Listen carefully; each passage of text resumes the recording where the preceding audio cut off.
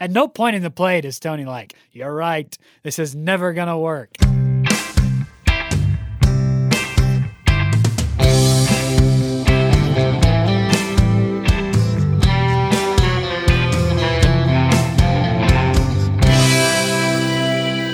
Welcome back to No Script, an unscripted conversation about theater's best scripts.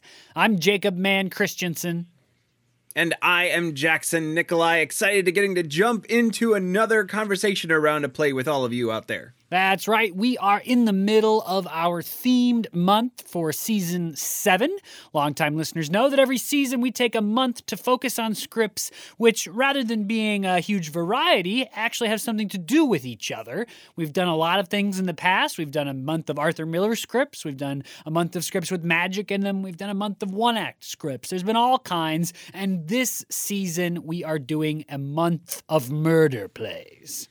Yes, murder plays, all having to do with the theme of murder in some way. We've already done Macbeth 2 weeks ago, and then last week we did Death Trap and had some good conversation around that. And this week is going to be a little bit different. We typically do 4 weeks in a themed month, and this November happens to have 5 Mondays in it. So we are introducing a little bit of a change into our themed month rhythm. That's right. We thought that 5 weeks in a row of murder sounded like a lot of murder. Just too much for our lives, you know? We got a lot going on in our life beyond the podcast, so we just couldn't introduce 5 weeks of dark murder into the middle of our lives just suddenly. And so rather than cutting off a week at the beginning or the end of November, we thought, why not take a break from the death and destruction of Murder Month and instead do a nice, lighthearted comedy, something that has nothing to do with murder. The word death does appear in this script, interestingly, but I think it's mostly for comedic effect. There is no murder in today's play. We are talking about You Can't Take It With You by Moss Hart and George S. Kaufman. Yes, this play is just kind of a wild ride, a wild kind of comedic, sort of comedy of manners, maybe? I don't know, but certainly a family dynamic comedy that's just going to be a lot of fun to talk about. It'll certainly be a fun one to go and watch. There's a bunch of different productions, both recorded and produced. So yeah, I'm excited to get to talk about it. Right, yeah, and we're actually closing in on, in the grand scope of things, this script's 100-year anniversary. We're about 15 years away still, but it's been around for more than 80 years at this point, as You Can't Take It With You, and it's still very, very popular. There are productions of this script done all over America in community theaters, in educational theaters. It got a Broadway revival, which we'll talk about in context, very recently. And I was in a production of this play several years ago at my alma mater, Northwestern College. This was totally unintentional. We did not plan this, but this is the 3rd week in a row of scripts that we have been in. Wow, yeah. We could have had a different style of themed month this whole time. That's true. You could have switched Tally's Folly to be right before Macbeth, and then it would have been like 4 weeks in a row of scripts that we have acted in. Yes, I played Koyankov, the Russian dance instructor, in a role which required me to grow the hair on my head and the hair on my face to outrageous lengths. And so any pictures of me from that time in my life look nothing like me these days. Nice. Well, we're excited to get to jump into the conversation around it. We do want to take just a second and thank our patrons over at patreon.com/NoScriptPodcast. Thank you all so much for being the part of making this show possible. We love getting to do this show. We love getting to do these plays and get to talk about them both with each other and all of you out there in podcast land. And the patrons over at patreon.com/NoScriptPodcast make that possible. The show costs some money to produce. We have have hosting fees, we have costs of scripts, we have a significant time commitment as a part of editing and maintaining this podcast, and the patrons over there help us out enormously to support the show in that way. Over there, if you visit patreon.com/noscriptpodcast, you will find a number of different tiers, the lowest level being at $1, and we are fond of saying we hope you are getting $1 a month of value, $12 over the course of a year out of this show. We at least we hope that is the case. We have a lot of fun doing it, certainly. And so if you are either a longtime listener who are looking for a way to help out the show, or a new listener and are liking what you're hearing in the themed months and stuff like that, you can head over to patreon.com/noscriptpodcast. You'll see a bunch of different stuff over there, including patron-only posts of productions, that some the production photos that have Jacob or I in them. So head on over to patreon.com/noscriptpodcast, and we will see you over there. Thank you. If you're a supporter, you make doing this possible. We so appreciate you. Now, back to the script. Here we go. So another fun thing about this script in connection with previous conversations is that this script by George S. Kaufman and Moss Hart, George S. Kaufman appears by name in the script that we talked about last week, Death Trap. He's, of course, a playwright that they discuss, and the character from Death Trap discusses wanting to do or having done a theatrical project with George S. Kaufman in Death Trap. So that's interesting that his name appears now and we're doing a play by him. Again, unplanned. These are just fun connections that you make when you read a lot of scripts right in a row. And it is an interesting tie because what he's discussing in Death Trap, again, is a joint writing project. And those joint writing projects are really what define George S. Kaufman's career. Kaufman is, I think the number is that he only ended up writing one script in the myriad of very popular scripts that he wrote. Only one script of those was written by himself only. He is a playwright who writes in conjunction with other playwrights. So there's going to be two playwrights to do a brief introduction over here. So stick with us. Kaufman was early 20th century writer. He died kind of right in the middle of the 20th century. He was a director and a playwright and a critic. He wrote a lot of plays and also some musicals. And he also won the Pulitzer Prize, not only for this script, which I'll mention when we start talking about the script, but he was a two-time Pulitzer Prize winner because he also won in 1932 for his musical Of Thee I Sing, which is the first musical to win a Pulitzer Prize. Kaufman started out as a humor columnist and then a drama reporter and editor in New York. He got his first play premiere in 1918 in the middle of the flu epidemic. In fact, he is famously quoted at a little self-mockery by saying, if you really want to stay away from people, come see one of my plays. Because there's nobody in the audience. And it's fun to see that in his career and come back to this play now in the middle of our own epidemic. I don't know if fun's the right word, but it's ironic, it's engaging, ironic. There you go. That's a better word. Famously, from 1921 to 1958, so that's more than 30 years, Broadway had a George S. Kaufman script on its stages every season for that period of whatever, 25, 26, 27 years. And again, he co-authored virtually everything he ever wrote. Moss Hart is George S. Kaufman's most famous collaborator. Hart, again, early 20th century. He got his first play on Broadway in 1930, a play called Once in a Lifetime, which was a play he co-authored with Kaufman.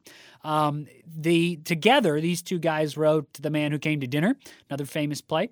And they also, Moss Hart individually worked on one of the screenplay adaptions in the long storied life of the story, the movie phenomenon, A Star is Born.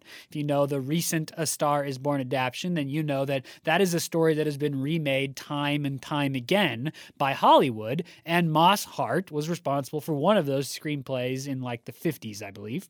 Moss Hart was also the president of the Dramatists Guild for about 9 years before Hammerstein took over. Both Moss Hart and George S. Kaufman are in the American Theater Hall of Fame. This script premiered on Broadway in 1936 at the Booth Theater. George Kaufman directed that production, and it ran for 838 performances, which is an enormous number for 1936, and it is still very popular. There was a 1983 revival. There was a 1985 revival. There was a 2014 Broadway revival at the Longacre Theater where James Earl Jones, the man himself, played Grandpa. That sounds incredible. I would pay a lot of money to watch James Earl Jones play Grandpa in this script. Of course, there's been several film adaptations. 1938 film directed by Frank Capra. They did some changing of the script. They removed the Grand Duchess character, always been sort of a confusing character at the end. They also added like a real estate subplot where the Kirbys are trying to buy out Grandpa's home from under him. So did some adaptation of the story. That movie ended up going on to win Best Picture in 1938. So like the script won the Pulitzer Prize in 1937, and then the movie adaptation of the script won Best Picture in 1938. So a fairly storied and awarded career. CBS did a teleplay of it in 1979. PBS did a teleplay in 1984. And NBC made a sitcom in 1987 and 88 that ran for one season, loosely based on the characters. So as I've alluded to a couple of times, this play won the Pulitzer Prize for Drama in 1937. So that's one reason why it's still on the radar. It's one of those early comedies. The next year, just for some context, 1938, Our Town won the Pulitzer Prize. So it's from that genre. And then about 7 years later, in 1945, a script that we've discussed on this podcast, Harvey, won the Pulitzer Prize for Drama, just to set it in that kind of pattern of scripts that were coming out at the time. Very storied. What I skipped in this context was like popular productions outside of Broadway because there's too many. This play is very popular. It is very commonly done. Community theaters, educational theaters, which is interesting because its producibility is actually a little bit of a question for me. I mean, it's big cast and funny and relatively clean, but there are some producibility problems for me that make it odd that it's so popularly done at the community theater and educational theater level. But it is. It's everywhere. Right. Yeah. It's one of those plays that you empty out your props closet to kind of put on your fire budget and your animal budget. There's a lot of complicating things in it, certainly. I'm going to do a quick shot at synopsizing this play. The play takes place, I think it's probably written as if it's 1936 or 7, New York. So sometime after the fall of the Russian Empire and probably before the start of World War II. Just with context clues from some of the lines in it. The play takes place, as I said, in New York, in the home of Martin Vanderhoff. Now, Martin Vanderhoff, who we will likely refer to as Grandpa for the rest of our conversation, is this kind of eccentric person who has cultivated this kind of beautiful, eccentric family around him. He's this person who kind of got out of business a while ago. Basically, he realized he wasn't having any fun, and he was kind of wasting a lot of his time, and he decided to take more of a break from life and just kind of live at home with his family in a sort of eccentric way. And to be clear, that is not Jackson's summary of like why Grandpa decided to get out of business. That is why Grandpa decided to leave business. He wasn't having any fun. That's the explanation that he provides, like very nearly verbatim. Yep, pretty much that. His daughter, Penny, lives with him in the house, as well as her husband, Paul. And Penny is this kind of artist of many different stripes. The most bold stripe that she is in currently is a playwright. The play starts with her tapping away at a typewriter, although in other parts of the play, she is an artist as well, a visual artist, a painter. But she lives in the house, as well as Paul, who is a fireworks enthusiast. He spends a good chunk of his time down in the basement experimenting with different types of firecrackers for 4th of July celebrations. Their two daughters, Essie and Alice, also live with them in the house. Essie is a ballerina and a dancer, and her husband, Ed, lives with them as well. He's like a xylophone player, a printing press enthusiast. If you're starting to pick up that there's a lot of props in here, there's a lot of props in here. There's a printing press called for on stage. Xylophone. And a xylophone. A working playable xylophone. Yeah, wow. Yeah, absolutely. So we meet Essie and Ed as this first scene starts to go along, and then we meet Alice. Now, Alice is a little bit more of the straight woman of the family. She has a job out in the in Wall Street area, and she comes home. She loves her family very much, but there's this kind of nervous energy around her as she starts to introduce that she has fallen in love with Tony. Tony is the vice president of the company that she works at and the son of the owner of the company that she works at, Mr. Kirby.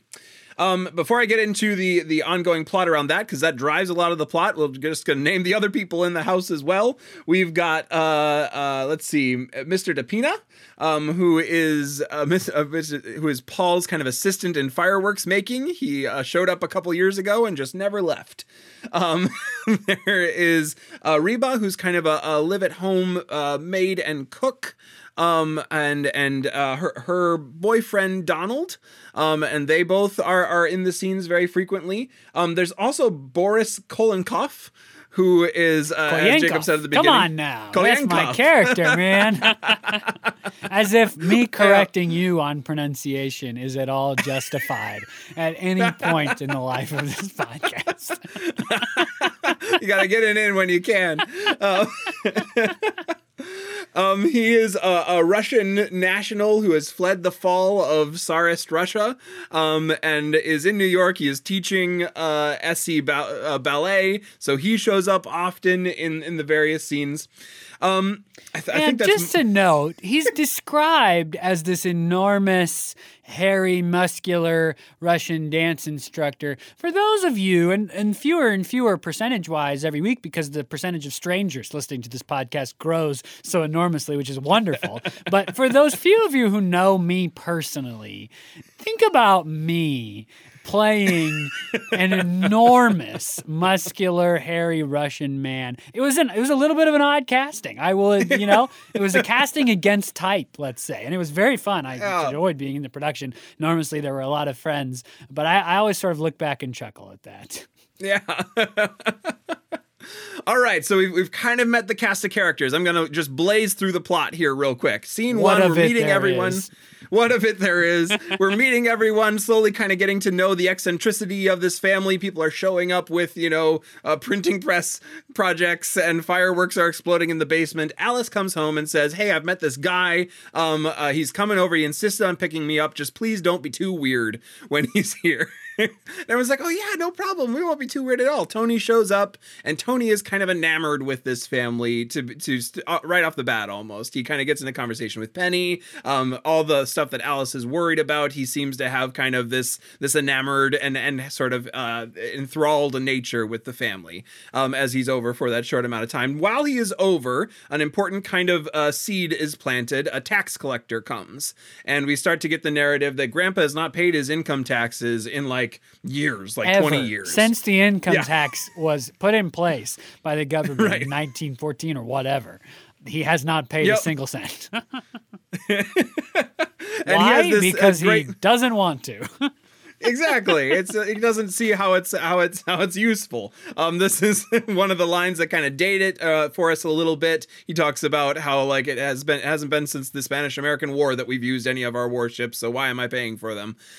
So you have his kind of back and forth with the tax collector, who eventually leaves by virtue of basically the fireworks exploding and him getting freaked out. So you have that little bit of a seed planted, a little bit of a complicating action that gets had there, and eventually Tony and Alice leave for a night out. The family kind of continues their robustness for the evening. The second scene of Act 1 is Tony and Alice returning for the night and them professing their love to one another. They both love each other quite a bit. However, Alice continues to be worried that their families just won't combine well. She obviously works for Tony's father, Mr. Kirby, and is just worried that her kind of eccentric family isn't going to work all that well with his family. Tony is more or less unfazed by that, though. He keeps insisting. He's like, no, this will be great. Let's have them over. Let's have them all meet. This is going to be great. So they leave the scene engaged, and with lots of interruptions from the eccentric family throughout the scene, which is delightful. Act 2 happens. Act 2 happens, and it's just full of chaos, right? The scene starts. It's the day before the Kirbys are supposed to come over to dinner. Alice is kind of getting everyone ready. She's saying, you know, maybe move the printing press downstairs for tomorrow, trying to organize all the food. Snakes. Yeah, get the snakes out of the aquarium. And just like, you know, typical day before, let's make the dining room nice for the rich people who are coming over. So all of this is sort of happening. Meanwhile, Penny has brought over a drunk theater artist to read one of her scripts, who just like passes out on their couch. There's a whole bunch of kind of complicating actions. Ed shows up saying that people had been following him while he was outside, and he's not really sure. He's delivering candy that Essie made, because Essie makes candy for some reason, and delivering those to people outside. He says he's being followed. And then in the middle of, Boris Kolyenkov shows up and is leading this rather robust Hungarian ballet number. There's lots of noise, lots of ruckus. Grandpa is throwing darts across the room in the middle of all of it. And right in this moment, Tony and the Kirbys walk in. Now, they were under the impression that it is in fact today that they're having dinner, and all of a sudden everything shifts. Grandpa gets up and is very courteous and tries to like lead them into some sort of evening of entertainment, and it just goes completely sideways. Every taboo is made. The Mr. Kirby and Mrs. Kirby both have like these passion projects that are kind of brought to light and then made fun of. At one point, Boris Kolyenkov tackles Mr. Kirby to the floor. It's just terrible. Everything is terrible in terms of that. And at the end of it, they finally get up to go. And finally they break. Tony is insistent through this whole thing that they should stay, that they're staying to dinner. Finally, Mr. and Mrs. Kirby get up to go, and like a goon squad shows up. 3 government agents show up and say to Ed that he is under arrest because he's been spreading like propaganda around. One of his like pet print projects is to like make these inflammatory, blow up the Capitol, blow up the government, all these inflammatory printed pamphlets, and give them out in the candy that he is bringing not around. That he believes any of that. It's just that like he says they're easy to print. Like the communist catchphrases are like short and succinct and powerful. So he likes printing them because the actual act of printing them is so gratifying. But then he's handing them out in 1937 or whatever. So they all start to kind of ransack the place, holding everyone there. And then somehow Mr. DePina comes upstairs. He's accosted and brought upstairs, and he's left his pipe downstairs smoking. And that sets off an explosion of all the fireworks that were being prepared for July 4th. And so everyone is arrested by virtue of that. Everyone, including the Kirbys who are there. Act 3 is the day after those shenanigans, and Alice is just mortified. Alice is just completely heartbroken. She sees that there's no way that these families can coincide, and she is planning to leave. She's going to go stay in the Adirondacks. She says for a very long time, everyone is hoping that doesn't happen, but she is doing it, and she won't talk to Tony. Tony is like trying to talk to her, and he can't.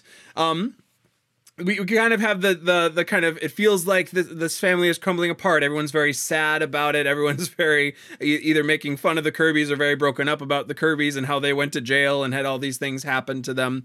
Eventually, Tony does make his way inside, and he starts to talk to Alice. She insists that they cannot be together, and is calling a cab, packing up, needing to leave. And then Mr. Kirby comes and is like, hey, Tony, you gotta come and console your mother. She's having a terrible time after being arrested for the whole night. You gotta come and help out. And then there's this final last confrontation between Grandpa and Mr. Kirby and Alice and Tony, where Grandpa kind of lays out his philosophy of life and why he thinks Mr. Kirby should probably adopt the same sort of philosophy at life.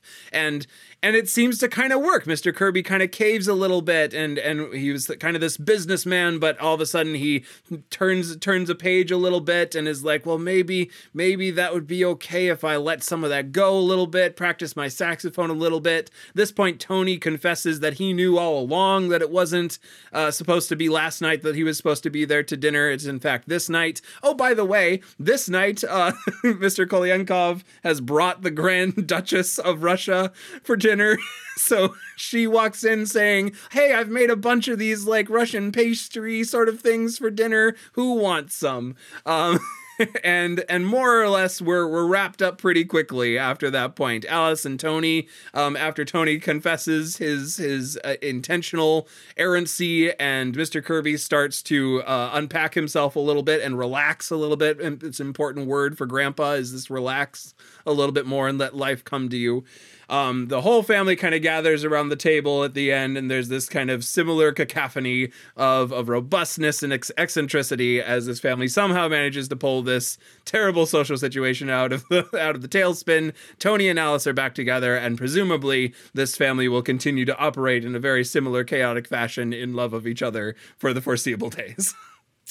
Woof, you just sprinted, man. Or yeah. I guess it was more of a marathon than a sprint. It was a bit of a marathon. That is, there's a lot that goes on, even amidst there not really being that much plot. But there's a lot of action in the script. And that's an interesting place for us to start, I think, is just this sheer spectacle of stuff that makes up this play, right? There's fireworks that go off a number of different times in the play, right? There's fireworks they show off to people. There's a beautiful red colored lighting firework effect that's used the night that Alice gets engaged to this beautiful, heartwarming fashion. There's a big explosion of all of these fireworks. So you have that kind of stuff. You have kittens called for on the desk at the beginning of the show. You've got snakes in the snake aquarium. You've got wrestling. You've got dancing. You've got candy making. You've got Russian royalty. I mean, this play is a cacophony of spectacle, a cacophony of wild, wild things that occur and just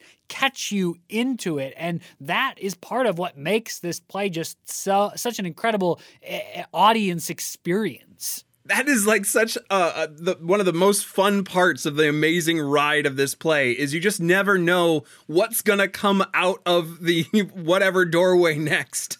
There's I imagine the moment when the printing press is used for the first time to be a significant one, where all of a sudden this like big, enormous printing press motion happens on stage. Of course, the fireworks coming up on stage frequently. There's the moment at the end of I think the second scene where an actual practical fire effect needs to happen, like center stage, and the whole room has to be glowing with this red light. There's just this kind of wild excitement, and even the character of the actress who comes over, this drunk actress who repeatedly wakes up and then passes back out, just adds this super chaotic and wild element to the goings on of this family who seem to just really just roll with it and kind of love the chaoticness for themselves. Yeah, George S. Kaufman wrote in a letter to his wife about this script. He describes the script as being about a slightly mad family who sort of discover the way to live and be happy is just to go ahead and live. That's his summary of it, right? So there's these very eccentric people, and sometimes like with eccentricity comes like a desire for everything to be exactly the way you want it to be, and that is sort of what, I'm eccentric, so I want things in this exactly specific way. But this very eccentric family, the script describes them as having like a sort of insanity. They just are cool with anything. Things just happen that are outside if any one of these things happen, like people have snakes for pets all the time, I know, but that's somewhat rare. And that's like one of the more one of the least outlandish things that this family does, right? And people have snakes for pets, but that being like the pet that this family has is just the tip of the iceberg. And Grandpa is the one who keeps the snakes. If you add any one of these things on top of it, okay, well, the mother's a playwright. Well, on its own, that makes total sense. But she's part of a family where there's also ballet dancers and firework makers and all of this stuff. And what makes the family eccentric is the piling on of all these things that if any of them were individual would maybe be something we would understand.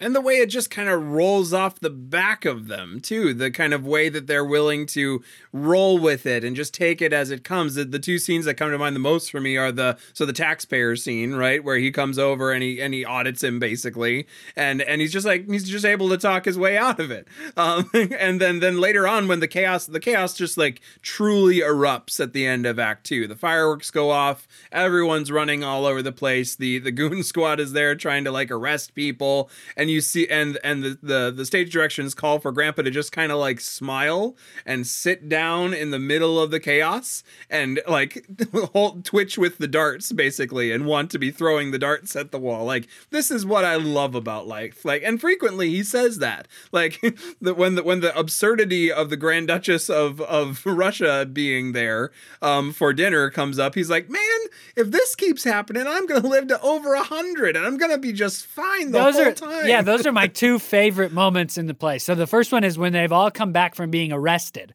Grandpa basically says, if stuff like this keeps happening, I'm going to live to be more than 100. It's just too interesting to die, basically. And then the Grand Duchess comes and he's like, never mind 100, I'll live to 150. I just love, like, to me, that encapsulates the best part of Grandpa. Like, if life continues to be interesting, then life continues to be worth it to me, is maybe the most interesting and applicable version of his life philosophy. Because a lot of what makes this family what they are, it doesn't really it just doesn't make sense in the context of like the world. In fact, the New York Times has called this play basically one of the most persuasive works, this is a quote, one of the most persuasive works of pure escapism in Broadway history, right? The fact that a family like this, believing this kind of stuff, could continue in the way that they are is escapism, right? It's not really the way the world works, and it's not designed to say this is how your life should be. It's escapism.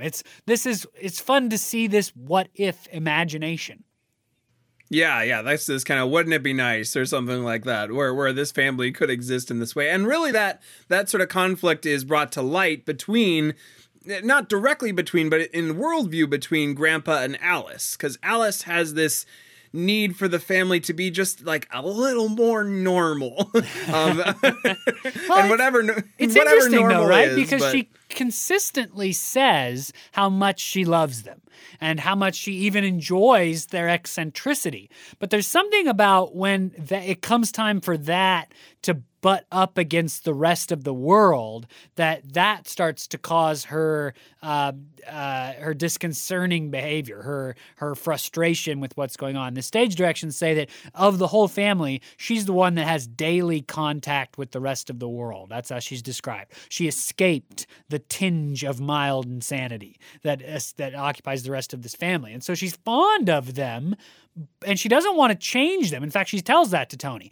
I wouldn't want to ask them to change, but it's when that family butts up against the rest of the world that she reacts so strongly. So I don't know if it's shame or embarrassment or just frustration with how badly the family fits into the cogs and gears of like the daily life of the business world or whatever. Yeah, and just and perhaps even just like her needs not being met. Like the last scene that she's kind of starting to leave and she's being as civil as she can to everyone, even though the kind of zaniness of the family has caused her to feel like she has to break off this relationship with someone she loves. She's being as civil as she can, but finally it comes to light that no one has called her a cab, and she's asked like hours ago for people to call her a cab. There's and a it's great this, line where the doorbell rings and Alice or somebody is like, or I think it must be Alice because she doesn't know nobody's called her a cab. She goes like, that must be my cab. And the audience, dramatic irony, because the audience knows nobody called the cab. And Grandpa goes, if it is, that would be incredibly good service. Yeah. And previous to that, like what it comes to light that like she told someone who told someone who told someone who told someone, and none of them actually did it. And then she gets like kind of the only like breakthrough tirade in this play of like, this is the problem. Like no one ever is listening. No one can like hold on to the fact that I needed something and asked for something and it didn't come through. And so that's the line where you get like the, why can't we just be like a meat and potatoes and two vegetables sort of family every once in a while? And the thing that she finally blows up about, the cab thing, is interesting because it's another instance where it's the family's connection with the rest of the world world that is the thing that drives her over the edge, right? It's not that Essie made another thing of candy. It's not that the Russian ballet teacher is over teaching crazy ballet in the middle of the living room. It's not that mom is working on another player painting. It's another thing where the family fails to connect with the logic of the rest of the world, right? If a cab needs to come, somebody needs to call the cab. And because they fail that little test, that's that final thing that pushes her over the edge. Yeah. So yeah, I agree that she has like a deep love for the family, and I think there's probably big like enormous relief when it turns out Tony also like loves this weird family, but there is like a hesitancy to believe it in her, a hesitancy to believe that there can exist this kind of zaniness and eccentricity in a family and have it relate to her relationship with the outside world at all. So you have that kind of tension throughout, which eventually I think in that final scene is what Grandpa is speaking to, almost more than he's speaking to Mr. Kirby about it. He's kind of speaking into the what if these were more compatible, or what if you just let some of that other stuff go, which is kind of that kind of fantastical message perhaps, but one that is interesting, especially in light of 1936, especially in light of like American consumerism and capitalism. It's just an interesting message for him to be taking towards the end of that play.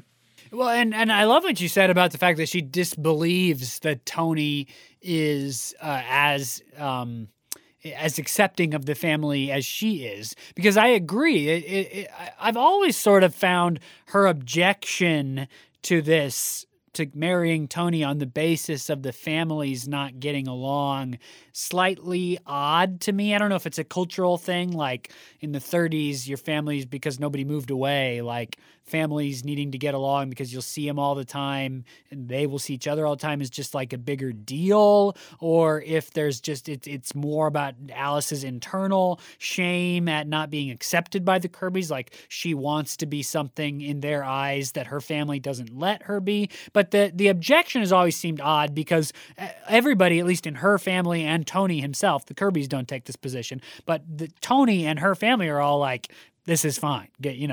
Tony's still, at no point in the play does Tony like, you're right, this is never going to work. In fact, to me, one of the things that was interesting to me as I came back to the script is how similar Tony and Grandpa are. Like from the minute we meet Tony, he is like a product of this family, right? Grandpa has this anti-business, sort of the nose to the grindstone, 8 hours a day, fill your life with work attitude. And so when Tony comes in right away, they start asking him about his job. And so they're impressed that he's the vice president of this firm. And Tony replies, well, you know what that means, vice president. All I have is a desk with my name on it. Penny, is that all? Don't you get any salary? Tony, well, a little. More than I'm worth, I'm afraid. I mean, those two lines by Tony sound like they could have come out of Grandpa's mouth. Absolutely, yeah, and that's actually, Grandpa says that at one point later in the play. He says to Mr. Kirby, like, don't you remember what it was like when we were Tony? And he's saying the things that we wanted to do, and yet we like denied ourselves that path, and committed and gave ourselves stomach ulcers and indigestion and tried to do it, but it didn't work out. And so yeah, I agree that Tony kind of right off the bat has this other energy. This energy, he says that he's been traveling the world, that he's took a year and studied at Cambridge, and now he's back because I guess I have to face the world, I think is his line. But I agree, he has this sort of camaraderie with Grandpa right away, which I watched a couple scenes from the Capra movie that had Jimmy Stewart in it. And it reads that way. You have that sort of like, he like shows up, he's like, oh wow, this is a guy who's doing like what I want to be doing, and he's like 60 or whatever. So you have that kind of envy, or maybe envy's maybe a little too strong, but that like desire to live the way in which he sees this family materialize for Tony quite early. And Tony is somebody who, after graduating from his university, he went on, and we know took a couple of years off, like traveling and such, before he buckled down and, quote unquote, buckled down and got back into business. So he shares that similar attitude to Grandpa. Early on in the script, Grandpa's talking about going to the he likes to go to commencement ceremonies, I guess. That's just part of his personality. It doesn't really come up as much as you think it's going to based on how much they talk about it at the beginning, but apparently he likes to go to commencement ceremonies. And this is something Grandpa says about the graduates. The graduates, I'm filling in a little bit, then the quote, they just sit there in their cap and gown, get their diplomas, and then along about 40 years from now, they suddenly say, "Where am I?" And that's like that central fear or the central concern that motivates the grandpa life philosophy that has enveloped the rest of this family. And that, to me, you can very clearly see that idea in Tony from very early on, that it fits in with the family in some ways better than Alice does, who, when the Kirbys are going to come over, Alice tries to hide all of the stuff in the living room. She wants to put the snakes away. She wants to put the printing press away. All of this stuff. And she says, "Oh, Grandpa, I'm not trying to hide anything. Don't you understand? I'm not trying to pretend we're something that we're not." Well, yeah, Alice, you definitely are. Meanwhile, Tony's the one who brings the family on the wrong night, his family on the wrong night, so they will see Alice's family for what they truly are. I mean, this young couple they're almost in the wrong families. Right, yeah, they kind of see each other's world and both want something from it. Grass is greener, right?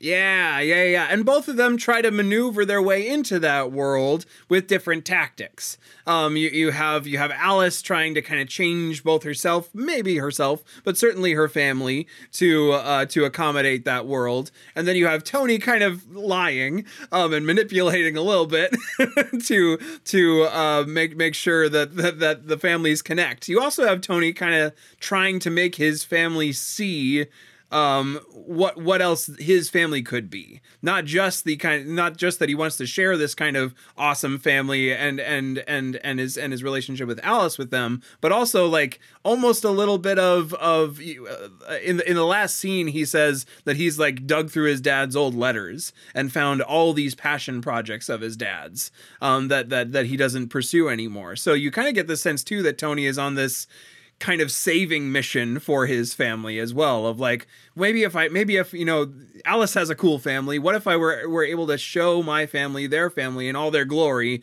and something would change? And again, in the kind of fantastical fairy tale almost sort of setting that we're in, it works. He comes over, the curse is broken, and his dad like wakes up to his old passions a little bit and is able to engage the kind of eccentricity of this family. And to me, that's where the symmetry between Alice and Tony breaks down a little bit, because each family is on the end of the spectrum, right? This comedy works by way of contrast. Two extremes smashed together. This is the Neil Simon play about bad roommates, right? This is every play about two opposite kinds of people smashed together. But in this case, it's two opposite kinds of families, ends of the spectrum smashed together. And so you have in the middle these two young people who each see something in the other's family that they admire or are interested in. But the way that you put it, right, Tony's on a saving mission for his family. He wants his family to change. He's actively engaged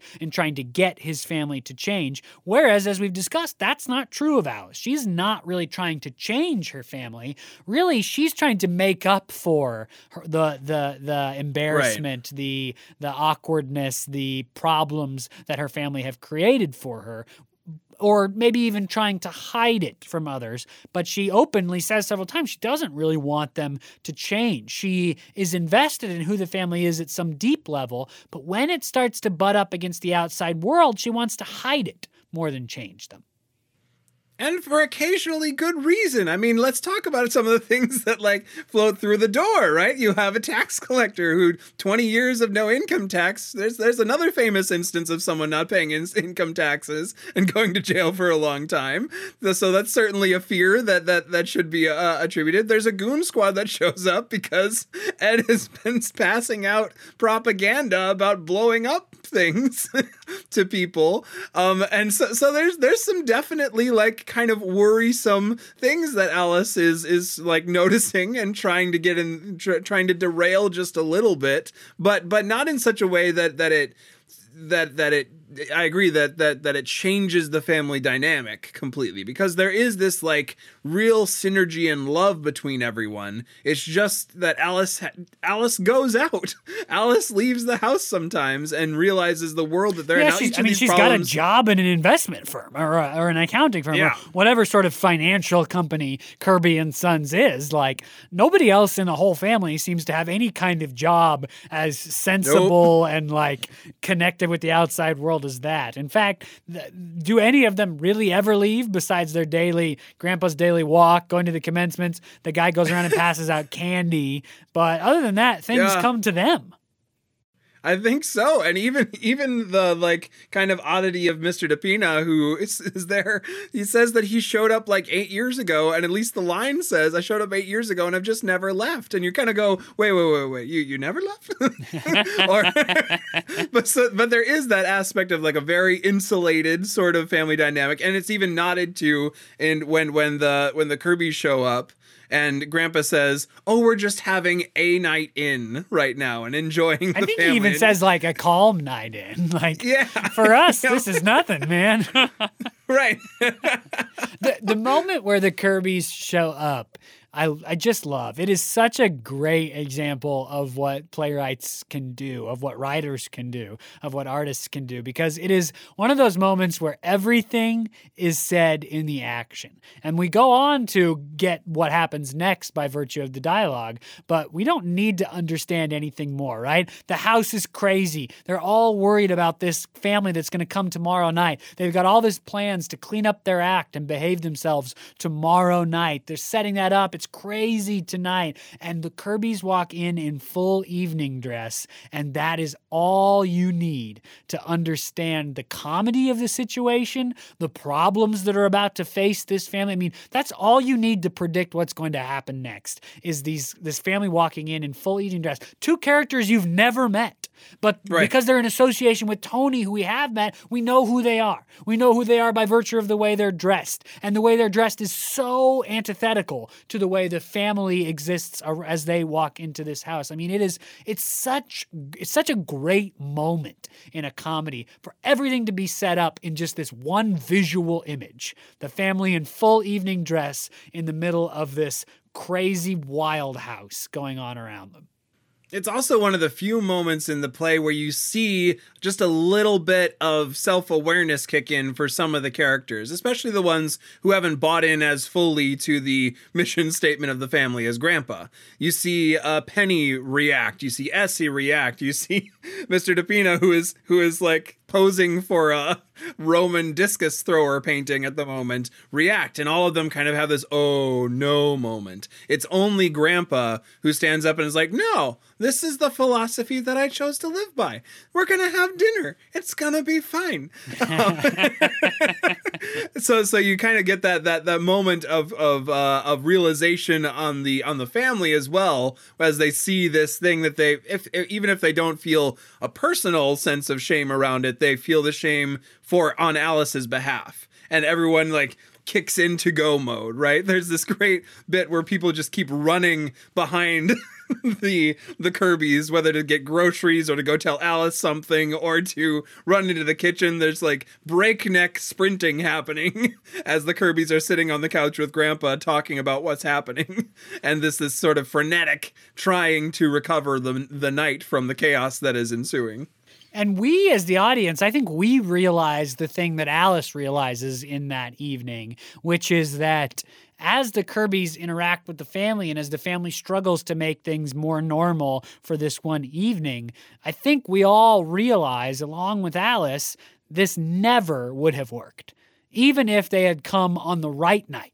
And they had put away the snakes, and they had put away the xylophone, and the fireworks didn't explode. You know, even if things had gone the way that they had hoped they had gone in terms of the pre-planning, the idea that this family was ever going to be able to pass as an acceptable version of a family in light of who the Kirbys are and who they present is ludicrous. And so by way of seeing a more extreme version of this interaction, we sort of learn that even the more moderate interaction they were hoping for just could not have been successful.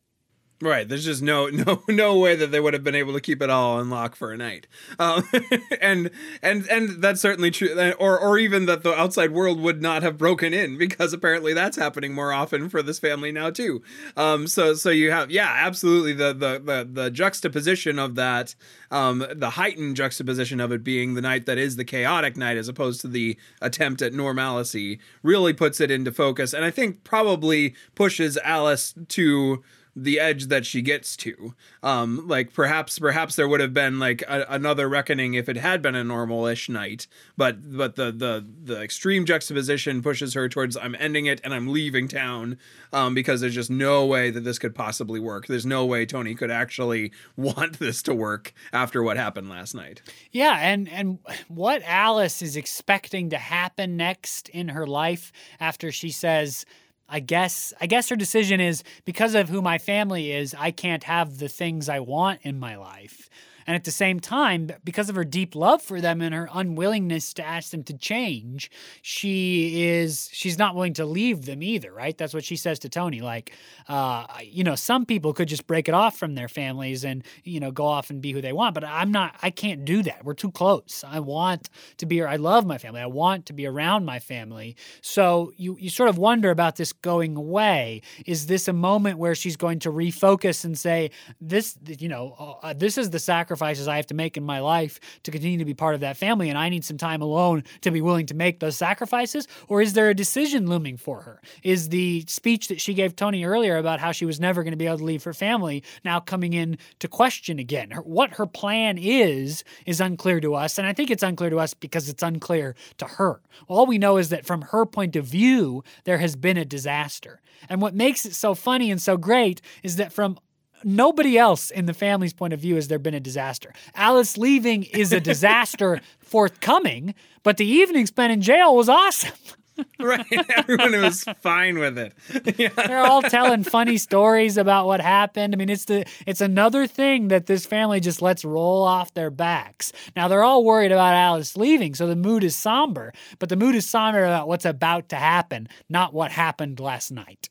Right. Yeah. Which also seems to be true of Tony when he comes into the scene. Certainly he has that sort of weight. And even I'm a little sad that Mrs. Kirby doesn't show up at the end of this play, because it feels absolutely. She's a great character. She is, yeah, and it feels sort of like a hollow ending that just Mr. Kirby shows up and has this sort of similar realization that maybe that didn't matter all that much, and maybe I do need to stop worrying so much. Well, it's an example of the script just being nearly 100 years old, right? I mean, there's some stuff in this script that butts against what we now know and believe is right? I mean, the two African-American characters in the play are heavily stereotyped, basically servant characters. That's a problem for the play nowadays. The fact that Mrs. Kirby doesn't show up again, really, what is that about? It's about sexism, right? It's about the dad needing to be the one who changes and makes the decision. What happens to the mom is not as big a deal.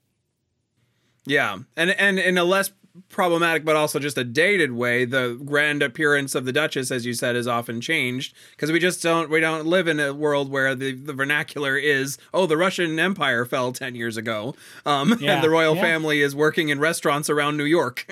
Like that's not in our newspapers. That doesn't really matter to us, or often doesn't matter. So yeah, there are some definitely dated elements and things that need revision in it, even as there's some pretty strong through lines in it that still resonate and still call people to theaters to come and see it. Some really well-crafted moments of writing in theater. The game that they play while the Kirbys are over with the 4 suggestive words and how they immediately respond to them, and the difference between how Mr. Kirby and Mrs. Kirby respond. I mean, that's really good writing. It is simultaneously advancing the plot, because the plot is that the Kirbys get more and more uncomfortable in this family's home. It's a loose plot, but so it is. And it reveals something about their marriage, and it reveals something about them individually, and it's in the form of a game, so it's not like people screaming at each other, high drama achieving things. It's in this sort of structured false facade of this game. I mean, that is such a great moment in this play. And you get to see that it's also this dawning realization because Penny is the one who instigates the game, and she pushes pretty hard for it, even though Alice is saying they don't like games. Don't do this, Mom. And Penny is even like, more no. like, you can't play a game with lust and sex as Right. two of the things in a game. You just met these people. Yeah, come on, Mom. And then you see Penny like thinking it's working great, and then she like slowly keeps reading Mrs. Kirby's answers and starts to dawn on her that, oh no, this is gonna go terribly. And Mr. Kirby's answers are funny in and of themselves. Yeah. And then you layer on Mrs. Kirby's antithetical responses, and it's so funny. It's one of those moments where you know that it's really funny, so you're reacting to the incredible comedy. And then at the same time, if you have any feeling in you for writing, you're also reacting to how good this moment is in terms of the writing and structuring. You're like, the joy bubbles up in you from both things. Yeah, it's true. And there's so many moments like that. We could keep talking about this play for another hour, probably. Just has so many little rabbit holes to go down. We barely talked at all about Paul, the eccentric firework maker of the basement. There's just so many great little things. But we are at last running out of time for this podcast. Fortunately, the conversation does not have to end just now. We'd love to keep talking about this play with all of you out there in podcast land. Find us on Facebook, Instagram, or Twitter if you would like to continue talking about this play. You know, it's kind of rare that people want to just sit down and talk about a play, especially if they're not in it or doing it or reading it at the moment. So our social media is all great places to do that. They all have the username at NoScriptPodcast. We also have a Gmail, noscriptpodcast@gmail.com. Find us on any of those sites. We would love to be talking about this play with you. Absolutely. If you would, please recommend this podcast to your family and friends. Anybody you know that likes scripts or literature or just theater in general, they're going to be interested in this discussion of stories and writing that we get into every week. So send them our way. We're on Podbean, Apple Podcasts, Google Play, Spotify, all those kinds of places. But you can also just like us on Facebook, and then every Monday the link to the new episode will appear on our page, and you can click and listen from there. Next week, we're back to murder. We're back into it, once more into the breach. We'll be jumping back into our themed month proper. So until next week when we are talking about that script, I am Jackson Nikolai. I am Jacob Mann Christensen. Thanks for joining us for No Script the Podcast. We'll see you next week.